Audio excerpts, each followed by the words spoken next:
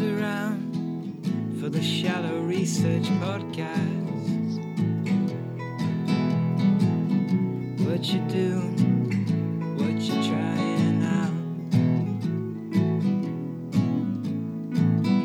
Listening for some shallow research wisdom.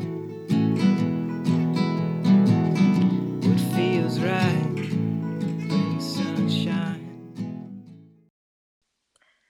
All right, everyone. Welcome to the fourth episode now of Shallow Research. This week, we are kicking things off with me, Laura, here in California, educational researcher, and Christina down in Florida. Hi, Christina. Hello. Christina is a film scholar and, jack of many trades in addition to her primary pursuit. But this week, speaking of jacks of many trades, we are going to get into DIY or do-it-yourself culture, and more specifically, both crafters and kind of makers and maker spaces and that whole world, which we're kind of interested in, have dabbled in, but haven't fully immersed ourselves in yet.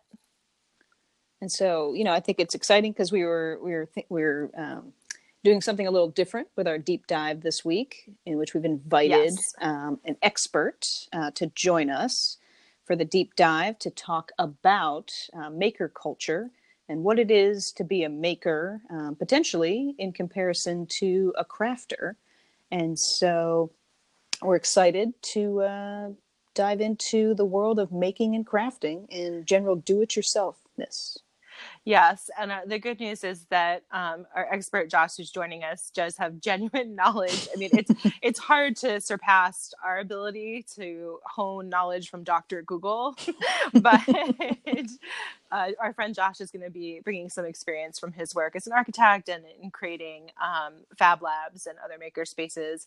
And then our guest who knows best, giving a little bit of a different perspective, is very special. I know we say this every week, but since your mother will be joining us, I think that we can safely put her at kind of the top of the heap. Well, I mean, I think I'm contractually obligated to say that and agree with you completely. But and she is, my mother, Janet, is joining us as part of our Guest Who Knows Best segment this week to discuss her, I think if I'm doing the math right, her 20 years or over 20 years of quilting experience, which if that's 10,000 hours is 10 years, then she's got 20,000 hours of quilting. And she'll give us some tips on how to get into quilting and crafting in general. Yeah. So another true expert. I mean, we're really upping the game here, and then we're going to round stuff up with a few other recommendations kind of related to this topic. So should we kick things off with our deep dive? Yeah, let's dive in.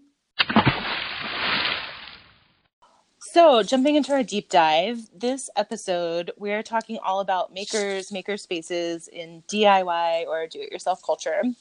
And to add some semblance of credibility to our discussion about this, we have our friend Josh joining us, who has some legitimate professional and personal connections to this arena, as opposed to me, who has mainly just perhaps walked by maker spaces and Googled a lot of things on the internet. So he's going to tell us a little bit about himself first. So Josh, thank you for joining us. Happy to be here. Yes, I do have some legitimate nerd cred as well.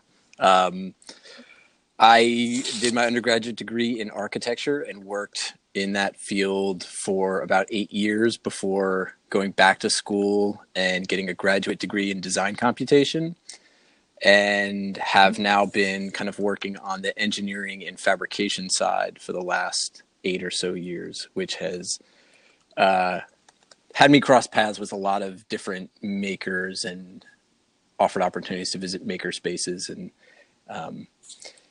have, I would say, a little more than a tangential relationship with that culture. Yes. So I'm going to ask right now, what is design computation, and should I be switching my job towards this? To answer the second part of the question first, yes. And so design computation is it's pretty self-explanatory. It's basically looking at design in kind of an algorithmic sense. So it's kind of what are the rules, or are there rules that can be defined for how things are kind of designed and created? That's a kind of big overarching way of considering it. The very kind of practical side is I'm kind of a computer modeling nerd. So doing 3D modeling and some very kind of basic programming in order to create geometry that then can be used for visualization or fabrication. That's the practical side. So I hope I'm remembering this detail of your life correctly, but in addition to your current connections to this work, in your grad school work at MIT, you also were involved with maker culture there. Wasn't there a lab that you were connected to? Yeah, so a lot of kind of, I guess, early-ish maker culture, or it's somewhat related. So there are things referred to as Fab Labs, and that is short for Fabrication Laboratory.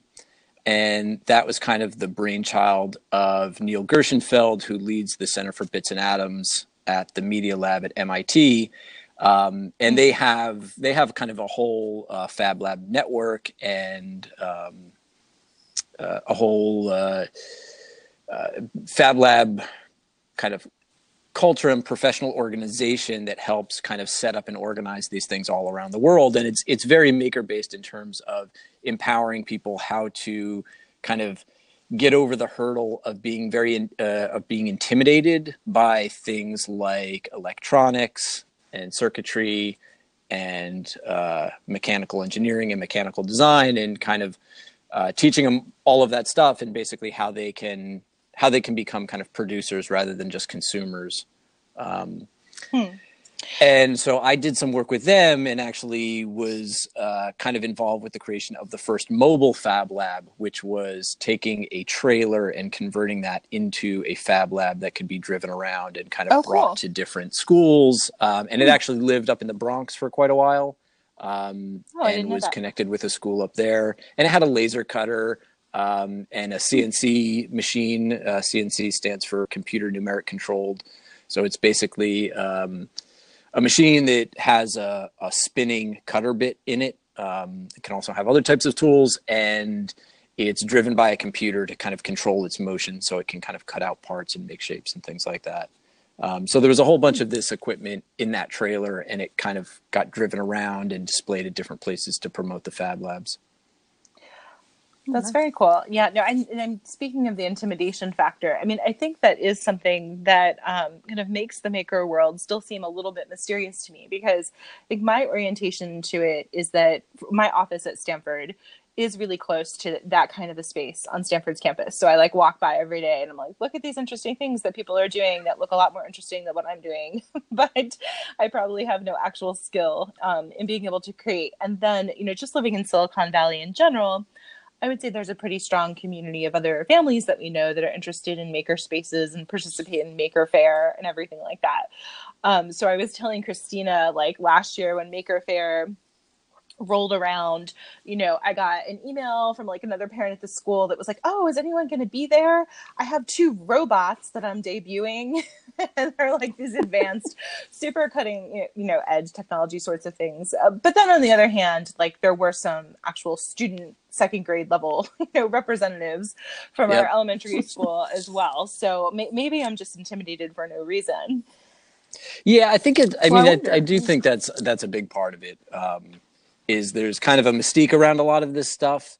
And I think if you have someone who's very well versed in it that, kind of talks you through or walks you through how this stuff actually happens and works, a lot of that mystery gets pulled back. And there's really, I think there's just some basics that people can be taught. And then it's like, oh, okay, so if this works this way, then if I want to make something do this, then maybe I just have to add that. And then, you run into technical problems, but those are very easily solved because, you can post things on the internet and just say, oh, how come I'm trying to connect these 2 things and this isn't working? And my assumption is you'd get an answer within seconds. Yeah. So what does it mean to be a maker? Because it's interesting from my reading on this, there's some basis in hacker culture, or the idea of kind of taking things apart and figure that out. And then, but Maker has a kind of, Maker has a more positive kind of vibe to it, depending on how you think about it. But what is it? Yeah, what does it mean to be a maker? I think it's just the PR term for a hacker. So then what is it to be a hacker in this sense? It is a good question. I think, and I mean, those are really interesting questions. I don't necessarily have a good answer, but I was actually, in preparation for this, I was kind of going back and doing a little rereading of some things that I kind of know about. And so hacker culture is really interesting. I mean, the whole history around kind of the development of tools and kind of people taking technology and kind of repurposing it. And I think, that's where kind of the name hack comes from is basically it's people who are interested in taking things apart, figuring out how they worked, putting them back together. And then all of a sudden thinking about, well, okay, if this does this, then, and I want to make it do that, what do I need to do? So what's interesting is, a lot of the history, or at least the part of it that I know about through MIT, was started with the MIT Model Train Club, which was started back in the 40s, I believe, 40s or 50s. And that was when some of the first computers, were being kind of put together, and they were very hard to get access to. But the Train Club was really, it was a group of people who were very interested in taking things apart and putting them back together. And I think it was some of the early kind of participants in the Model Train Club that at least some people believe coined the term hacker. And it was really just that. It was kind of playing around with stuff. So they had these, these model train sets, and they would set them up, and then slowly they started to understand how these kind of microprocessors or early kind of computers worked, and would start to try to get the computers to control the train sets. And so they would have a whole train system that was being kind of completely controlled by computer. It was planning out, where the different trains were and how to move the signals and switches and all of that kind of stuff. And then I think things that were more popularized were then, the Silicon Valley kind of hacker clubs, which were, again, the early development of personal computers, where it was hobbyists who, again, like to take this stuff and put it together and see what they can make out of it. And then, there was, there was things like early things like phone phreaking, which was basically messing with the way the tones worked in phones so that you could kind of make long distance calls for free. So I think it's all really based around the same stuff, which is how do you put stuff together? How do you actually make stuff? So yeah, maker's probably a much friendlier and much more generic term for a hacker. I think hacker has, a lot more kind of computer connotations to it, especially this day and age. It really seems to apply more to people who do computer programming. And maker can be anything from people who do quilting to people who build backyard robots or hovercrafts or, pretty much anything. Well, Rocket Day is coming up at IB School. So connected to my earlier comment, the school year kicks off with each family bringing their own launchable rocket to a lawn near the school. I think I'm in charge of that this year. So, of course, there's like a wiki page or something with instructions. So I better figure out how to get a rocket to launch. But speaking of like the sort of the way that it's presented, or sort of the friendlier term, I think there's this side of it that seems like a bunch of really intelligent, nerdy people kind of seeing how they can mess with the world, or for better or for worse. But then there's a piece of it that seems like kind of reframing sort of traditional working class trade skills into something that sounds a little bit sleeker, a little bit trendier. So is that something that you found? Is that how you sometimes seen maker culture viewed? That's a good question. I honestly, not really, not from my perspective, but I spend the majority of my time in a very kind of small niche area. So I wouldn't say that I have a good kind of broad perspective on how like a broader audience views kind of maker culture as is it kind of a blending of trade skills and stuff like that, and kind of more nerdiness? I'm not really sure. I mean, I certainly think my impression is that the maker space, not as a kind of not as like the physical place where people meet and it has tools, but the maker space as kind of the cultural space, really is pretty what's the word I'm looking for, kind of non-hierarchical, right? I mean, it's really based on what you can make, not what your academic pedigree is, or whether you have a degree in this, point. That, or the other thing. It's just kind of who makes the coolest stuff, and then it maybe is most open to kind of sharing how they do that. So what is a maker space or a maker fair? How would you describe it? I mean, a maker space, I think, is just kind of a glorified shop. I think it can be lots of different things.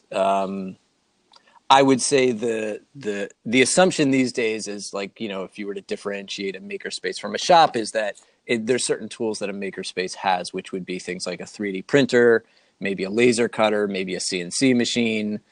They would have computers. So it's kind of, they would have more techno-mechanical tools as opposed to just kind of typical shop tools. Or I guess the differentiation, maybe it would have a lot more kind of computer controlled machines as opposed to just manually controlled machines. Yeah, no, that's an interesting way of thinking about it. Yeah, I think when we were discussing it, we were also, though, noting that, so I gave the example earlier of kind of the Stanford lab that I walk past every day.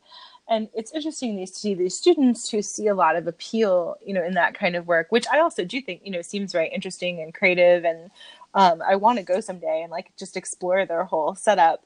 But at the same time, I feel like those same Stanford students would never say that they wanted to be a carpenter. You know what I mean?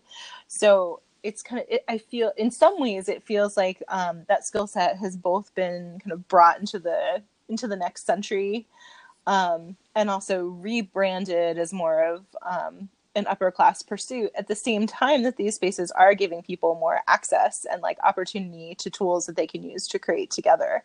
So it seems like maybe a little bit of a tension there. Maybe, although, I mean, so from my perspective, having kind of a good mix and I would say maybe a uniquely deep appreciation for craft versus making. And I do think there is a big distinction there. So I run an engineering department at a specialty fabricator. So we're doing a lot of kind of very complex computer modeling to create these very large, geometrically complex projects.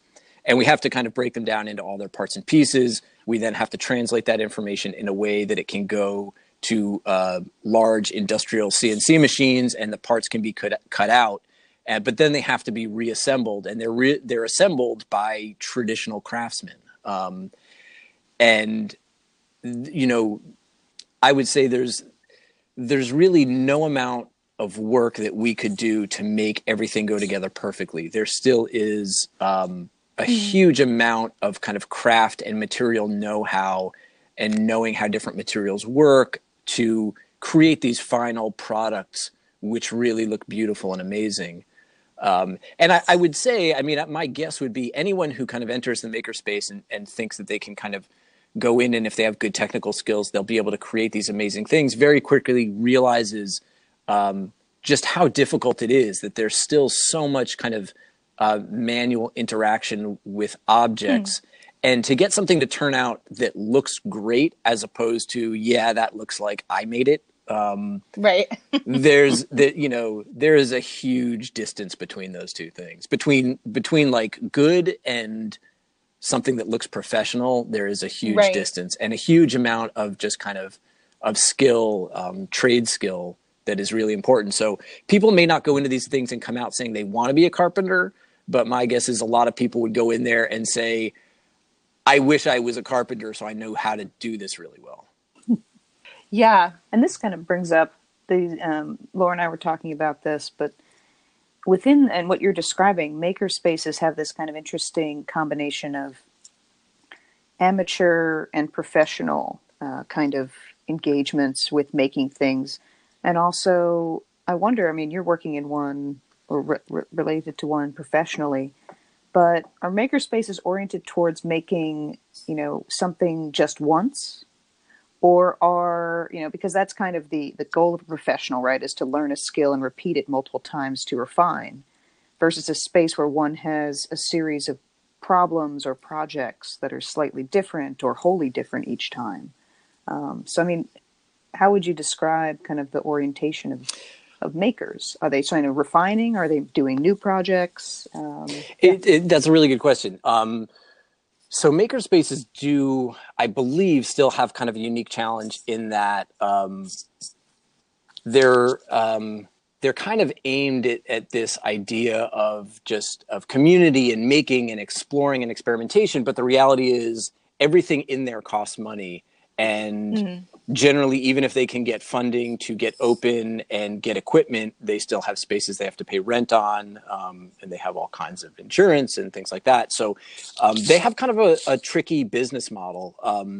And there were a number of maker spaces that have gone out of business in the past because they were really the subscriber model, which was, everyone would be so interested in being able to get access to 3D printers and laser cutters and learn how to make basic circuits and do soldering, that they would be willing to pay like effectively a gym fee to be able to go in and use this space whenever they wanted. And that, as far as I know, that model doesn't really effectively work terribly well. You see a lot more fab labs and maker spaces that are either associated with educational institutions. There's kind of been an interesting drive to get kind of create maker spaces within libraries where it's, already kind of a community space, and adding to the importance of STEM education and providing access, to anyone who's interested. That is kind of an ongoing experiment. Some bigger, kind of more professional oriented maker spaces have actually become incubators. So they do offer that kind of subscriber plan, but their bread and butter is basically trying to help young companies get started and then kind of launch. And I think that's where they get the kind of money to stay afloat. But it's kind of a tricky thing.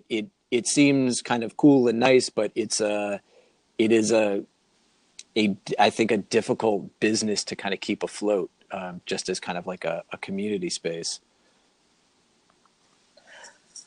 Yeah, and so it makes sense that, they would flourish within educational institutions that might have some broader support or broader purpose, in terms of kind of using them as classroom space, that kind of thing, and be able to support them. But I really like the idea of people being able, like in the broader community, being able to kind of access those kinds of tools or just opportunities to learn very applied skills as well. Like one of the other things that we're talking about is that I'm starting to feel like I don't really have a visible skill set. Like I sometimes wonder like what my children think I can do.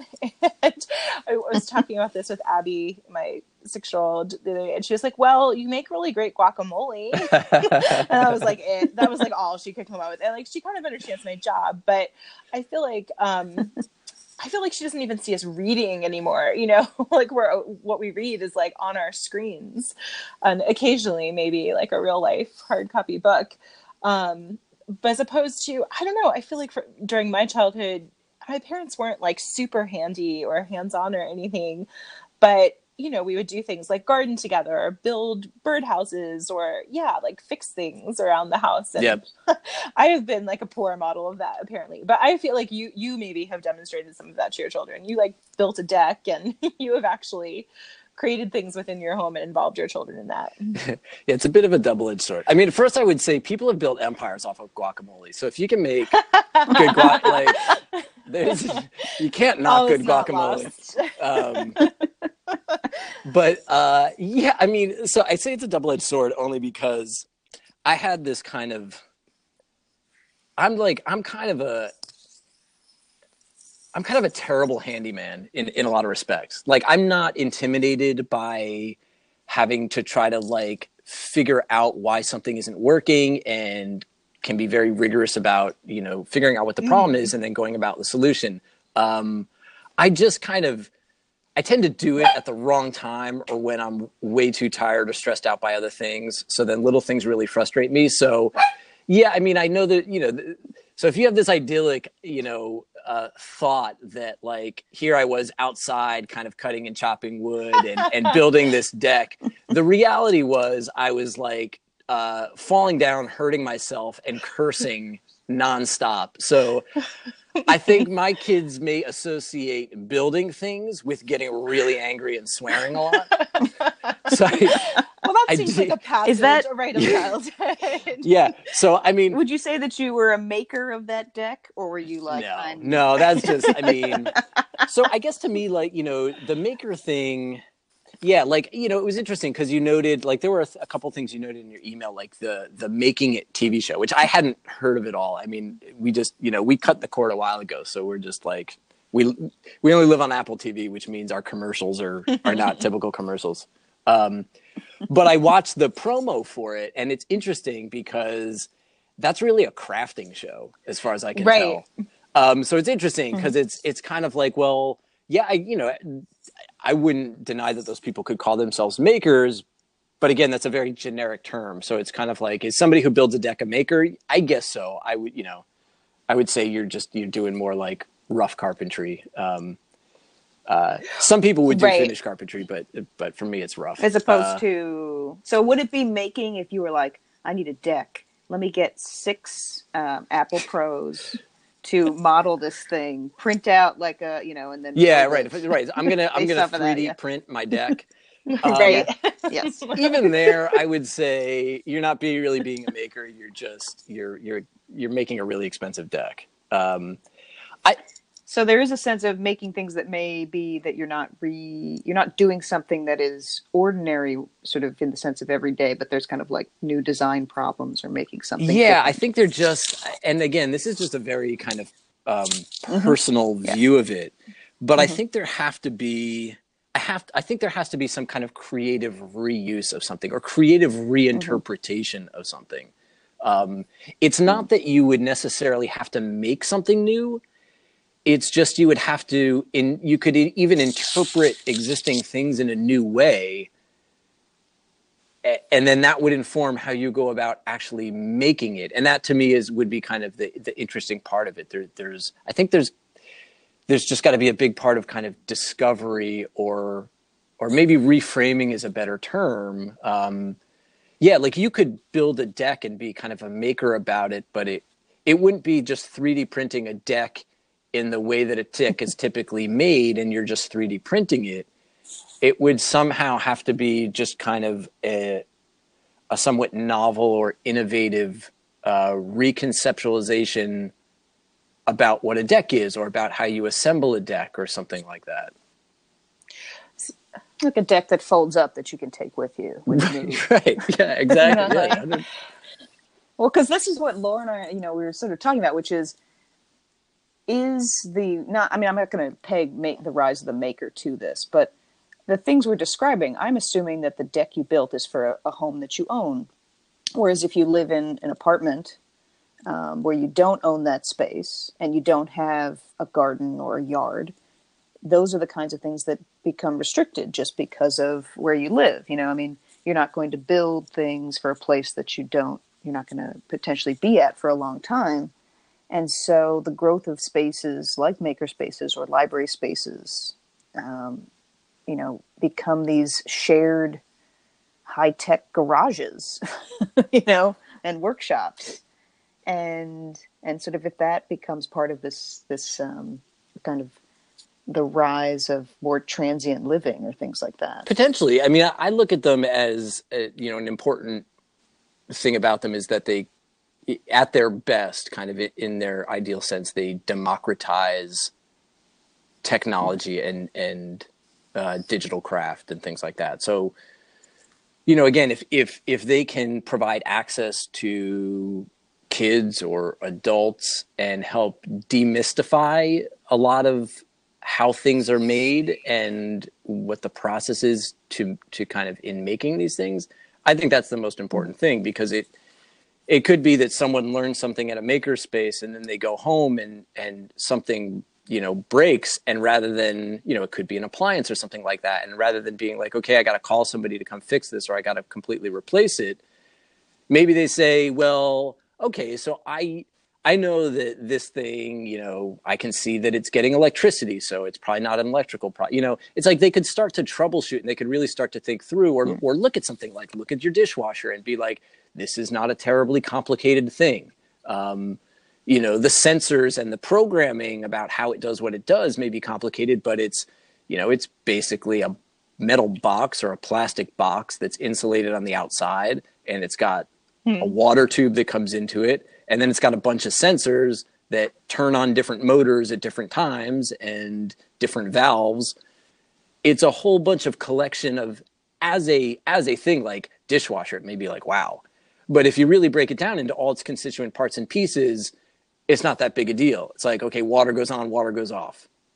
Not a big deal, right? There's a bunch of valves. There's a bunch of this that you may not understand, like how all the sensors work, and, and again, how all the kind of effectively the computers in the system control all of it.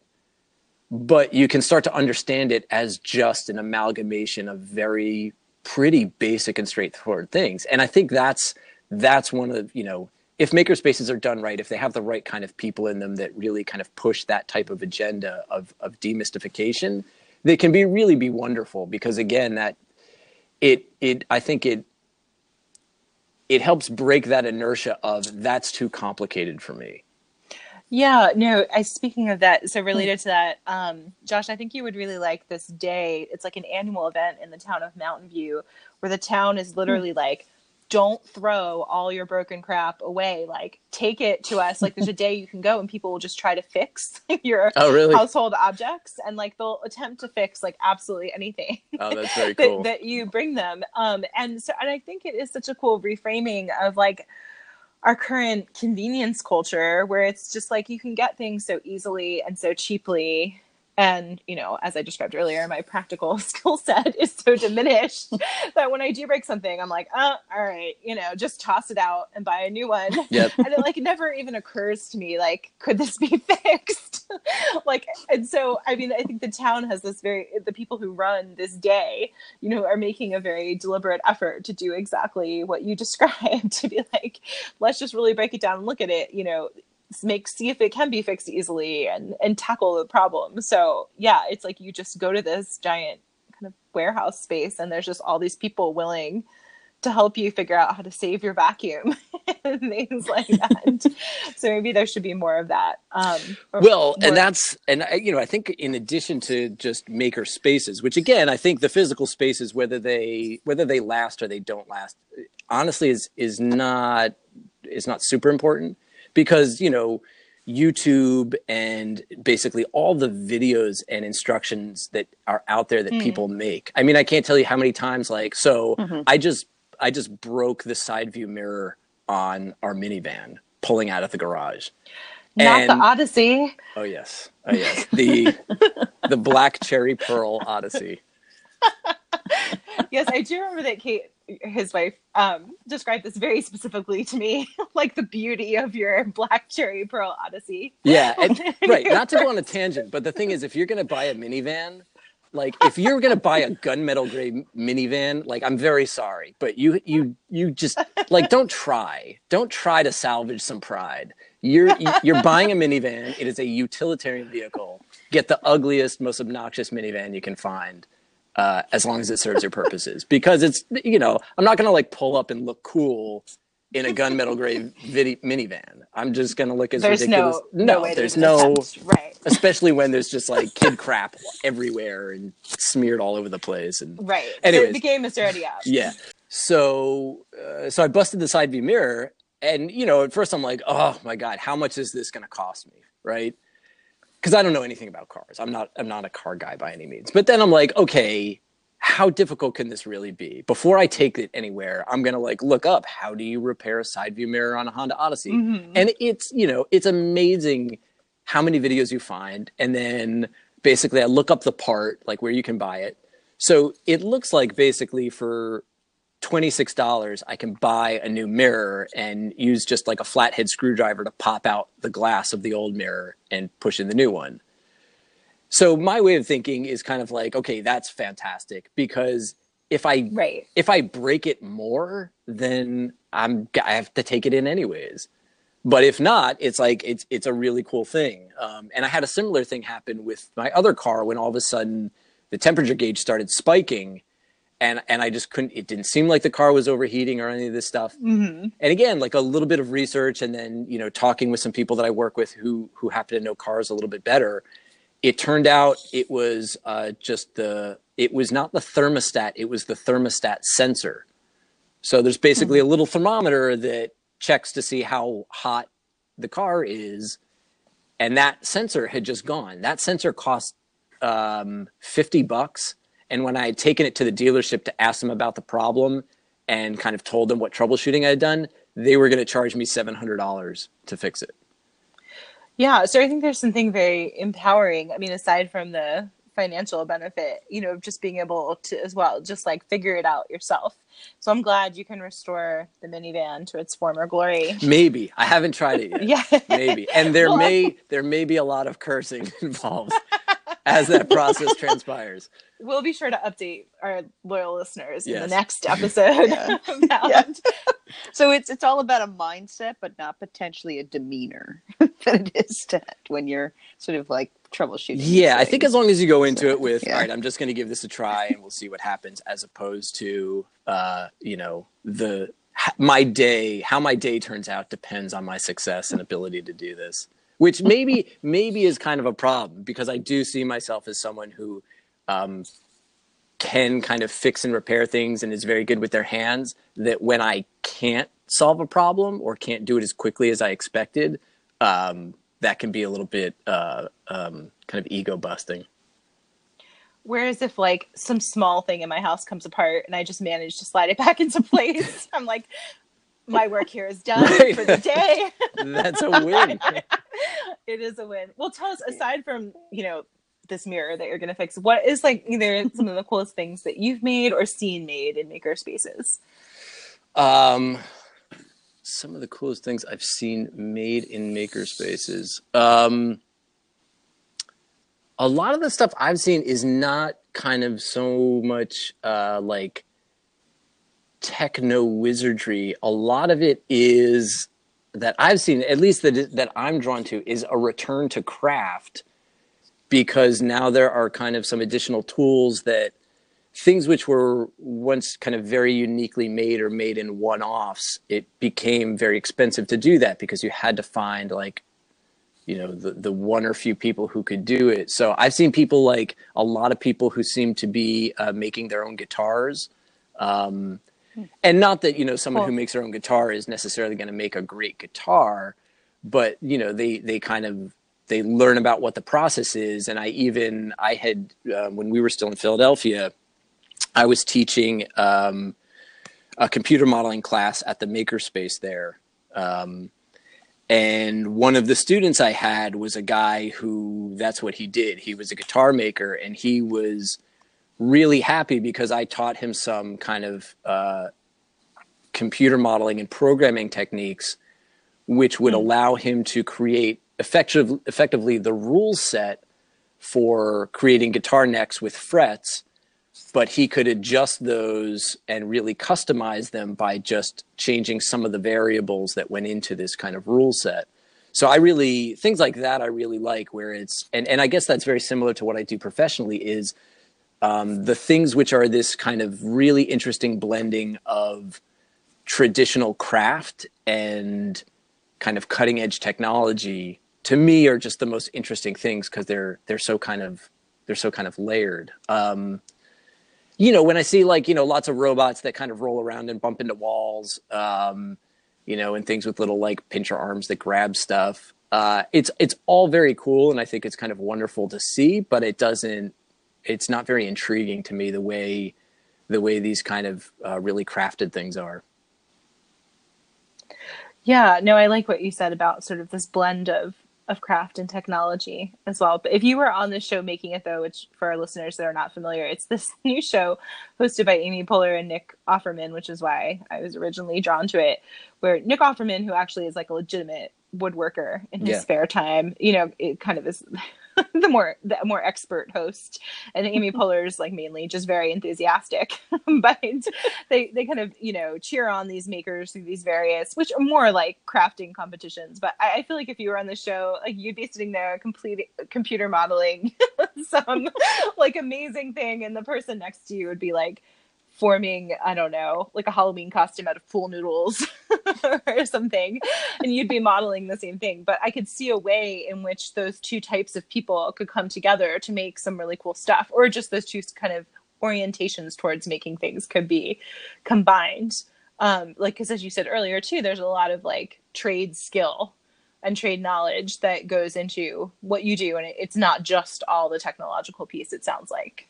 Yeah, and so what's kind of interesting to, you know, picking up on that is, and as a side, I'm sure when Nick and Amy hear this, they'll be in touch and say that's a great idea. Absolutely. But picking up on that, so are you familiar with hackathons, or the term hackathon? I mean, I've heard of it before. Yeah. So it's a similar kind of thing. It's basically, and again, these I think tend to relate a little bit more towards kind of purely digital things. So purely kind of computer programming and kind of like user interface stuff. But a hackathon is basically kind of a bunch of different people gather and they say, okay, we're going to form teams and we're basically going to spend 24 hours and we're going to try to create the coolest X. And then they'll just kind of go with it. But what's interesting is just kind of seeing the evolution of that, where it's expanding to also, you know, we see these kind of architecture-based hackathons where it is that kind of, okay, we want to bring together a diverse group of people, some people who are really good with programming, some people who are really good with computer modeling, and some people who are, you know, good builders and makers. And we want to see what we can kind of design and make and produce as quickly as possible. So what's interesting is that, you know, to a degree, while you might think a makerspace is about kind of empowering the diversification of skills, the ultimate kind of outcome of it might be a greater specialization, but a kind of focal point to bring together a bunch of specialists. Because if you want to do something really amazing, it's like you can't be the copy print fax machine. You can't do a little bit of everything. You're just going to be mediocre at all of it. You've got to be, you know, the greatest phone system or the greatest fax machine or the greatest copier. So you have to get more and more specialized to become really great at something. And so, but it gets narrow and narrower the more specialized you get. But then if you can bring together a bunch of complementary skill sets or people with a bunch of complementary skill sets, then you can see these things, kind of these, I guess, synchronicities happen, or these kind of blendings of these skill sets happen, where somebody might have an idea, somebody has the ability to very kind of quickly model that, or, you know, computer analyze it. Somebody else has the ability to kind of change that into what a machine would need to cut out parts, and somebody else is a very skilled kind of craftsman. But those people all need to be together at the same time, because at the outset of the idea, the craftsman, or maybe the last person to touch it, maybe, you know, or almost definitely has to have a lot of input on the initial conceptualization of the thing. Why tweaking one little thing here or one little thing there is going to, in the end, result in something that goes together in a much better way. But again, for that craftsman to have that kind of deep, deep knowledge about how to put things together, they can't necessarily also be an expert at computer modeling. It is just, it's kind of like the 10,000 hour rule thing, right? I mean, you know, Malcolm Gladwell's 10,000 hours to be an expert. And then Richard Sennett wrote a book called The Craftsman, which he also kind of talked about just the amount of repetition that is required to, especially with things that are tactile, where you have to kind of develop a certain manual dexterity to do things. So even playing instruments, you have to spend a certain amount of time just developing the tacit knowledge to then be able to actually apply it in kind of really beautiful and unique ways. And that was a big part of what I actually wound up doing as a grad student. I went into grad school thinking I just wanted to become a big technology nerd in being great with 3D modeling and all this stuff. And what, actually happened through circumstances, I became much more interested in the sociological history of the development of tools and technological tools, especially. And there's a lot of, there's kind of a couple different schools of thought over, well, technology is meant to replace repetition. Anything which is repeatable, you should automate. But then if you look at it from this kind of Richard Sennett point of view of, well, so if you automate playing an instrument, you're actually taking away, there's the repetition, which is critical to being able to become a really great musician. Right.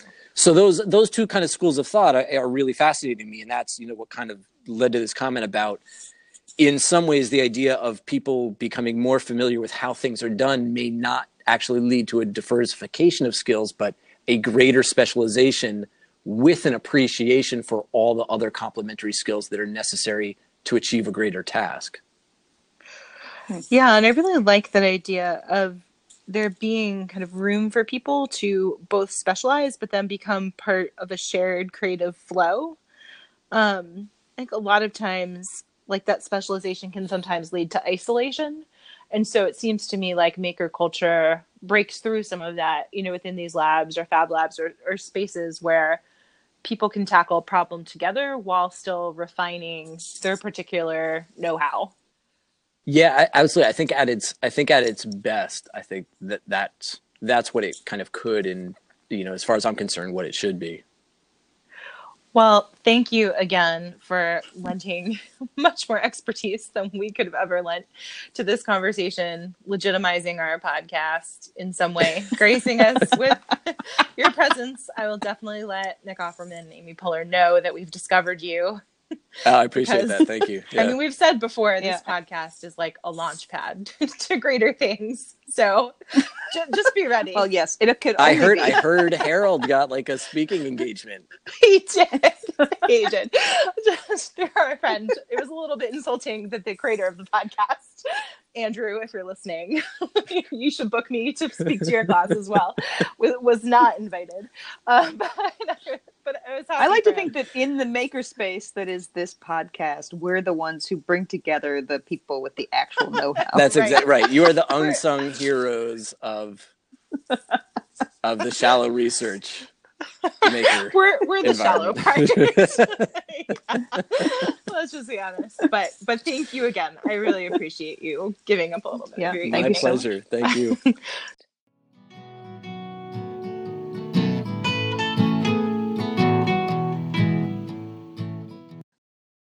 This week, our Guest Who Knows Best edition is perhaps, if I may say so, from our best guest yet, in my humble opinion, which is our guest this week is my mother, Janet Peterson, who is a dedicated crafter and talented quilter. She's going to join us to discuss how she got into quilting. And, times when we have guests, we talk about how we know them, but I think it's relatively self-explanatory. Known her my whole life. But Laura, you know my mom a little bit as well. Right. And in the quilting side of things, I know her as like the producer of some sort of marker of each life occasion. I just picture every time you announce that like someone's getting married or having a baby, Janet, that you're like, all right, I'm gonna make another quilt. Are you making an announcement, Laura? No. The quilts are nice, but I feel like the expenses of a third child.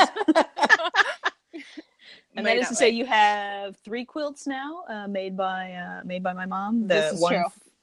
One for when you got married, one for each child, and sadly, Noodle has no quilt. But know. Yeah, I've never gotten into dog quilts, to be That's honest. okay.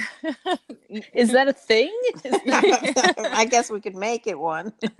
Right. That might be your biggest hit yet, but I do appreciate what I've received, although I am not willing to raise a child for 18 years in exchange for another one. But tell us more about like how you got into quilting. That's a good question. I mean, well, I always liked to sew since I was 5 years old, although that was not quilting, it was hand sewing. And when I think my kids were maybe teenagers or so, I started to get the yen to try to start quilting. And I wanted to do it in what I would call the purest way, meaning doing it all by hand. So the first quilts I made, I sewed all the pieces together by hand, sandwiched it together, and then quilted the top by hand. I'm now at the point where I sew the pieces together on the machine and I bring it to a woman to finish quilting the top for me because it's too time consuming. Yeah, I remember that. Yeah. Oh, go ahead. Especially with like the demand for your products. I mean, you've got to keep up with demand these days. But I do remember that my mom went through a similar phase where we lived kind of near Amish country. So we like drove out to Amish country and she saw all these beautiful quilts and then she decided to buy her own materials and hand sew it. And I will say that quilt is still sitting half finished in her closet today. So I must say I do not like, as they call it, UFOs, unfinished products, projects. So I try to be very strict about all my craft projects, so that I don't start one until the other one is done. That seems like a wise approach, as opposed to my mom, who literally has spent 30 years. Yeah, but I would say the average person is like that, and they're more likely to have started it and not finished it. So we can admire your discipline. So that's a good question. How many quilts would you say that you have finished? I don't know. I remember you asked me that question a while ago, and I don't have most of the quilts that I made. In my house, I maybe have 6 or 7 quilts that I made. All the rest I've given away. I mean, besides giving them away to friends and friends of my children for weddings and babies, I also make quilts for children being baptized at my church, and also for high school seniors when they're graduating from our church, which has actually become really fun because I do it in collaboration with usually their mother. Oh, that's fun. You know, so you sit down and you come up with, you ask them something about the child and what you think they'd like to have, you know, the quilt reflect their interests, or, you know, each person has some different idea. And one of the quilts I made was for a boy who's very into this Minecraft games. Oh, yeah. And Minecraft quilt? Well, that was a challenge because it was like, where am I going to find the fabric for this? I think the first question was, you were like, what is Minecraft? Yes, well, I did have to do a little research on that. And then there's so much to that, I had to start asking her a million questions. And she would have to like surreptitiously pump him about the different things that he liked to play and, I don't know, people and things. And then I found, thank goodness for the internet, I did find a website where I could get fabric. If I had to, I could have even designed my own. And that quilt, when they get presented in church, when that one was opened, people were like amazed. And the reason is because it looks like it's 3D. It's kind of hard to explain if you don't see it, but it's supposed to look 3D. And it was very hard for me to see that as I was sewing it. But when it was held up, everybody could see, you know, they could see it. They got it. So that was good. Yeah, I didn't know you did such custom work. So graduating seniors in the greater Sarasota area, all you have to do Oh, right. is make it to the end of the year and you too could have. Well, they have to belong to my church. But that's like a small thing. that you Yes, can I duke mean, out, yeah. if we had 50 seniors, no, I wouldn't be doing it. We don't have that. Oh, that's true. Well, we won't advertise your services that widely. I mean, now that we've announced this on the podcast, your church is probably going to get an uptick in membership. Oh, Just yeah. from That's this right. It's called the Shallow Research Bump, and Right. it's proven to get at least one Facebook like on something. It's true. I hope you're ready for it.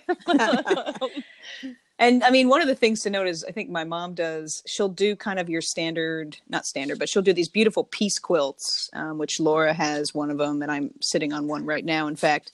And, but also, cross stitch quilts, ones that have like themes to them. So she's made me one that's all Hitchcock films. And you had when you were graduating from Duke, was it a Duke Chronicle one, or maybe just around No, that was your a themes of what you t-shirt. had done? That was a t-shirt quilt. We don't want to talk. I don't like talking about that. I did not. I wasn't totally happy with that quilt. I'm still not. And part of the problem is that Chrissy had actually worn those t-shirts. It's probably better if you use new t-shirts that haven't been stretched out and washed. Well, I mean, there was a quilt that you made me as a graduation gift, and it was a representation cross stitch. That's what I'm of thinking all of. the things that's that, right. And it was a great representation of kind of what your perception of my experience of college was. So there was I like a whole, the way you say yes, my perception, because it was sort of adorable. It was like there was an entire square just devoted to chocolate. There was one that had like movies in it, I think, and then there was another square that had like headlines of sports articles for the paper. Yes, the fun.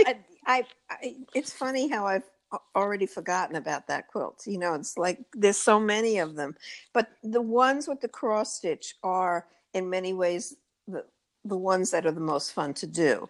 Mm-hmm. It requires a lot of research. Pinterest is my biggest friend because you can get a lot of patterns from them.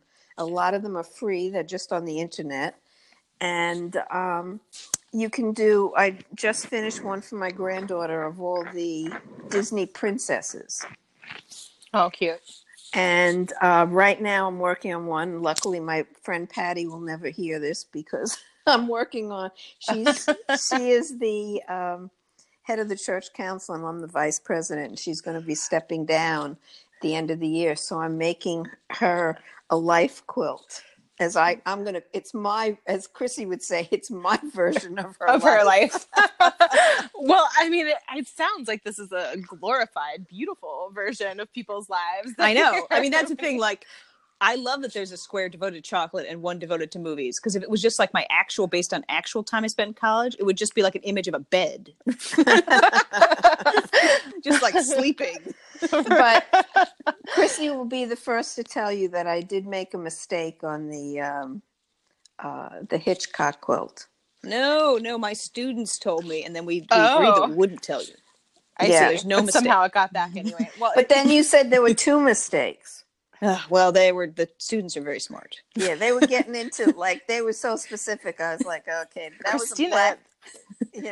But just think about the impact that Christina is having on her students if they're able to discern this from your work. So you can be proud of that. Yeah, well, I was like, I've got some good students here. Like, they're looking at quilts in new ways. Well, Chrissy and I are doing a collaboration now, although I don't know when she's going to finish it. She had this very ambitious goal, but I think it's died. No, it's still, it's on life support. Okay. She's cross-stitching, what is it, Star Wars? Yes, I'm making a Star Wars quilt. Okay, well, you better fulfill the unfinished project role and make sure that you stick to it. That's true. I mean, I haven't abandoned it. It's still sitting near the television. No, but when you first started it was like, I'm going to do one square a month, and I'm going to be... How many have you gotten finished? I mean, is this interview about my own inability to quilt? Because we're digging deep here. I'm going to need, that's exactly the kind of advice that someone like me needs, who's like, I've gotten started Right. How do I get into, and especially if people don't have access to a master quilter like yourself to make them feel guilty, how do they get themselves into quilting? Well, but you shouldn't feel guilty. But I think if someone wants to get into quilting, you have to be willing to accept that when you start, you'll make mistakes.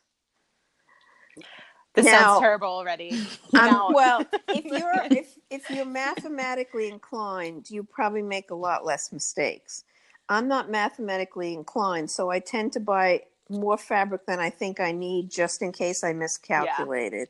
So I have boxes and boxes of fabric, but also when you make that first square and it all comes out and it all fits together, there's a tremendous sense of satisfaction. Oh my gosh, I really did cut those things out the right size.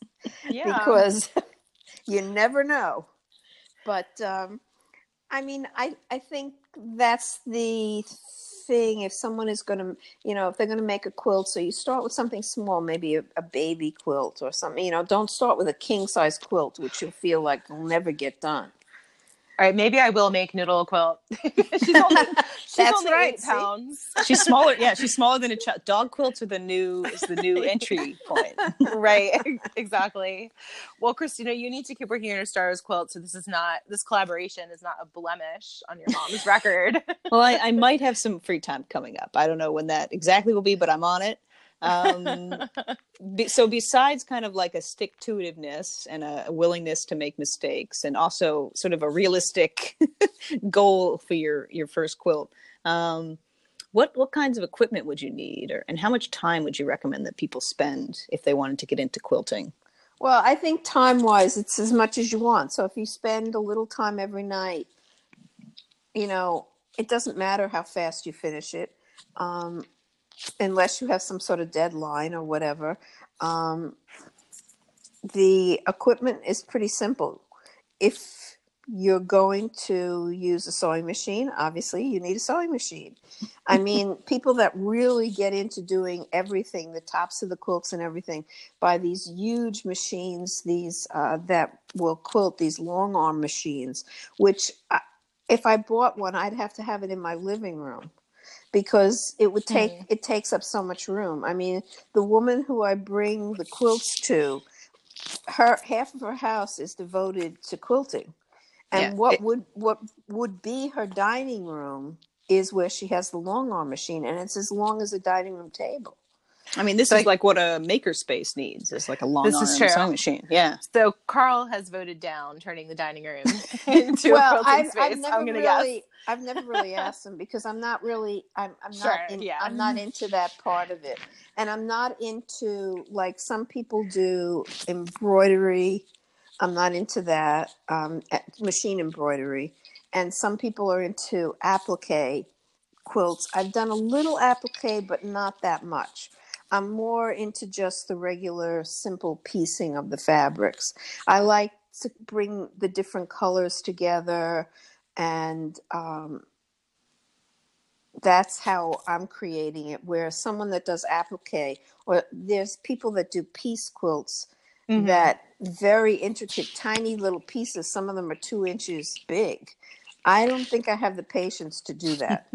Paper quilting, they call it, because they sew it against a pattern on a piece of paper. That I do not have the patience for. But if you see one of those finished quilts, it becomes a gorgeous picture. Yeah, well, I like what you're doing, though. I mean, you said you like kind of visually bringing it together and the way that the colors all fit, but then it sounds like for some of the quilts you do for people at your church or things like that, or other quilts you've made, like you're really representing that person in some way, or like telling a slice of their story too, right? Well, I like, if I can, like a friend of mine who I used to work with, I made her a wedding quilt. So then when her first daughter was born, I used some fabric I had left over from the wedding quilt in the baby quilt. Well, that's nice. But I did have to tell her that, because I don't think she really, right. put them next to each other. I'm impressed that you like held on to that fabric and like remembered that. That's what a quilter does. We don't throw away fabric. Oh, that's We true. never Well, throw away fabric. it's a level of thoughtfulness too. Well, I am like kind of intimidated by really getting to know sewing machines. So one thing that I discovered that maybe is true around other places too, around the country too, is that our public library like has sewing nights, like where you can go and people will show you how to use the Oh, that's machines. interesting. And so I wonder if that's true in other places too. Like that could be a way for people to access that skill set, because I always did hand sewing as a kid and like we never had machines. So that's like a whole new step for me. Yeah, I'm really using a sewing machine is pretty simple, but you can get. I have a very simple sewing machine.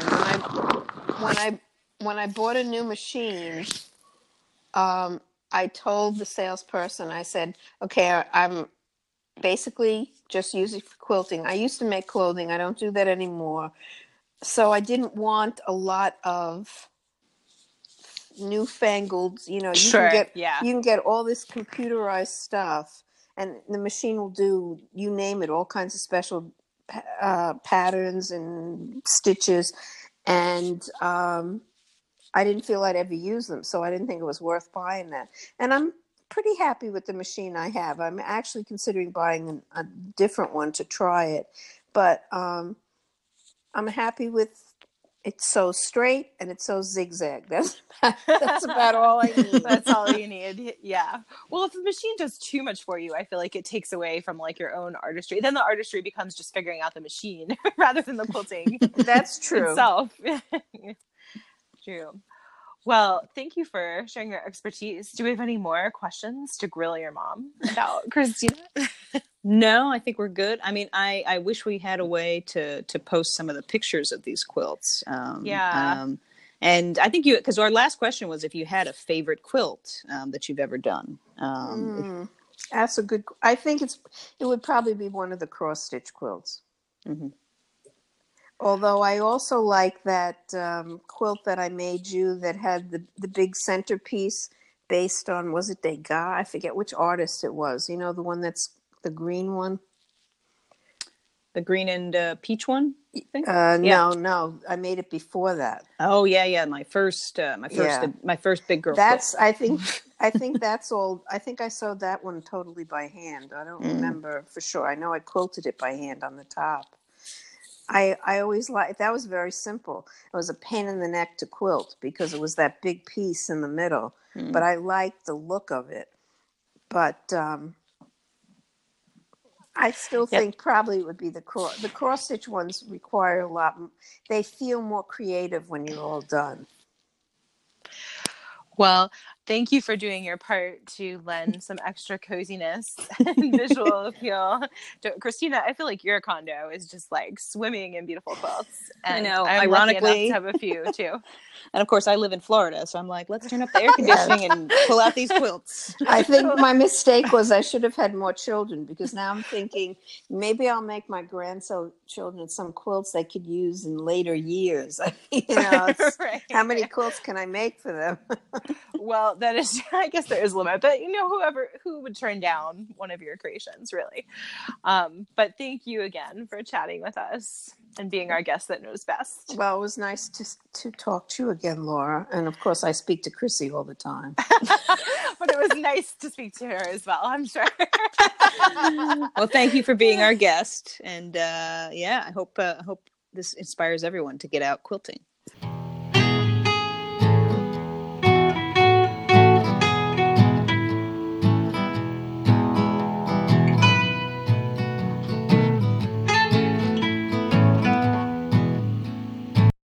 All right, so for this week's roundup, we're going to look at some odds and ends that are emblematic of DIY culture.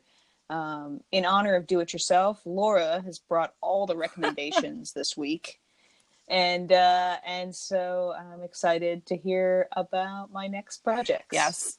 Laura, what are your recommendations? Well, I feel like these recommendations are really for people who want to take advantage of the handicraft of other artisans and maybe are not so skilled themselves. It's like the lazy person's guide to being tangentially related to the DIY world. But not lazy, like we all have a small amount of time available to us. That's Obviously, true. we have, we got to split our time between DIY and listening to podcasts. So, right. Yeah. So these next recommendations perhaps will take you to do some online shopping to purchase things other people have made at the same time that you're listening to our podcast. But so the first one is Spoonflower, which is just at spoonflower.com. And I discovered it in Durham in North Carolina when I lived there. A friend of mine who is much more skilled took me to one of their monthly crafting nights, which were actually really fun and accommodating of all skill levels and very open and friendly, and they'll take you on a little tour of their space. But so they tend to bring together people, though, not just in North Carolina, but really from across the world, who submit their designs online in order to be printed and sold as fabric, wallpaper, gift wrap, decals. They have like a number of different options for the material that you can print the designs on.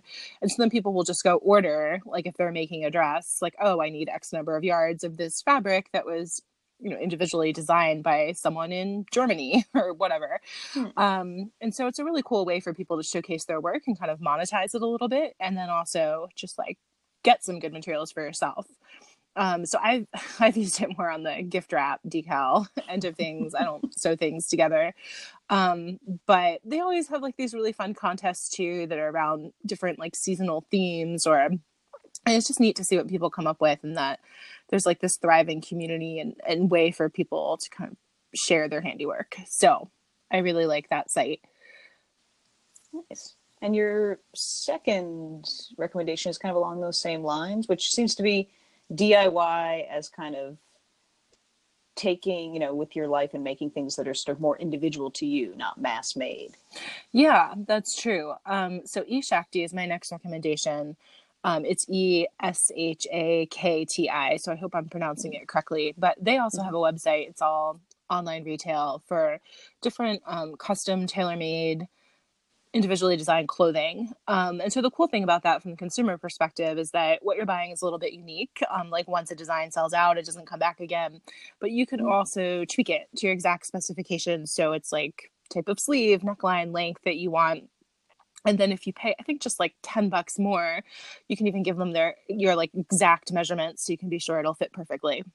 So that takes like some of the kind of hesitation around buying things online and seeing, wondering if they'll fit. And I would say I've only bought a few things from there, but it's all relatively good quality. They give you a lot of information up front about the fabric, and what you can expect, but everything is also under $50, which I think is a great deal, for something that's so specific to you. Wow. Nice. And so, eShakti, Spoonflower. And then your next recommendation actually is, I guess, not exactly something that we can order, but something that, feeds the soul. Right. Well, I guess you can order it up like on your on-demand TV or on your, right. It's probably going to be on Hulu or something at some point, right? But Making It is a TV show that involves various crafters and makers that we mentioned earlier in the podcast. I think it uses, as our guest Josh pointed out earlier, like it's using the term maker really broadly to include people who do more things like woodworking, paper crafts, that kind of thing, who are all in this competition hosted by Amy Poehler and Nick Offerman, who are so charming together and just wonderful like friends and fellow actors. And the thing I really like about it is that it's just very sincere and earnest. And like they say a number of times that they just kind of want to put something good and happy and sort of pure feeling, out into the world by bringing these makers together. And like, they're all like supportive of each other, even though they're vying for this cash prize. But I mean, like during the various weeks, if they win a competition, they get this little patch that they can put on their like crafter's apron. And I also like how whoever's directing it, I mean, I think Amy and Nick are also producing it. But they let the two of them kind of just like joke around and talk to each other a little bit and play off of each other. It doesn't feel totally scripted. But then the scripted parts that they do also like they do in a kind of tongue-in-cheek way. So like I think the little catchphrase, like when they're about to start a design challenge or something, is like, let's go make it, and they're like, yep, we had 3 months to come up with something, and that's like all we came up with. So I mean, definitely check it out if you just want some really light, charming entertainment and something that you could watch like with your kids too if you have them. Like, I feel like it's an all ages type of show. Is there a craft where they make a child for you that you could watch it with? No, I don't. Hopefully not. I think that's legal. But I think at some point they make them make kids' toys or something. But the first season just ended, actually. They just had the finale, but you can probably watch it online or on demand. And then it did get renewed for a second season. So there's more Amy and Nick Joy to look forward to. And it definitely, I mean, I sense kind of a theme here of things that are kind of mass culture being made more individual or handmade, even just in the way that show is put together from the way you're describing it, which kind of, I think, brings us to your final recommendation. Yes. Okay, so we had your mom on earlier, who is like an advanced experience expert quilter. And at one point I had delusions of making my own t-shirt quilt. I think I consulted you and her for some advice on that at that point and decided that I should not attempt this myself. Well, basically be too much of a pain. But I mean, if you remember, she said she's sort of like she was very unhappy about the quilt that she made me. So you could be an expert quilter and t-shirt quilts could stymie you as well. The material, presents some challenges. Yes. So I discovered this place called Project Repat. And honestly, the real reason I went from them to begin with is that I feel like their prices are super reasonable, and a lot of t-shirt quilt pieces online are like very expensive. But if you don't actually care about being a true quilted product, I mean, it's very easy. Like, you just send in your t-shirts in a bag. I think that at one point you could like take a picture of how you wanted the t-shirts lined up and send it to them. And so I have a couple from them that I've I've had a college t-shirt one, integrated various shirts from like Harold and I's past lives. They're used as throws on our couch now. So this company, like, you literally you send it away. The t-shirts are kind of put together. There's like a fleece backing. And it's just a really like down and dirty way to preserve your memories, get a blanket that feels very, personal to you. Nice. So Project Repat, and they have special deals all the time. I mean, I want to say that the last quilt that I got from them was like $75 or something. Wow. So that's kind of the price point that you're looking at, probably $75 to maybe $150, depending on the size. Yeah, that's pretty good for keeping. I mean, how many t-shirts did you send in? Yeah, I think that the quilt, one of them has like maybe 36 t-shirts, the other one has 50 or something. Yeah, so wow, that's a lot. Yeah, want to like take advantage, if you want to like clear out some space in your closet and then immediately fill that space with a quilt, then repurpose your old t-shirts. So our roundup of the roundup this week, Laura is recommending Spoonflower, E-Shakti, Making It with Amy Poehler and Nick Offerman, and then Project Repat, where you can send off your t-shirts and then get back a cozy blanket. All right, so thanks for joining us this week. As always, you can reach us at shallowresearch@gmail.com and send in your questions, comments, and any recommendations for the More You Know segment. Thanks again. Listening for some shallow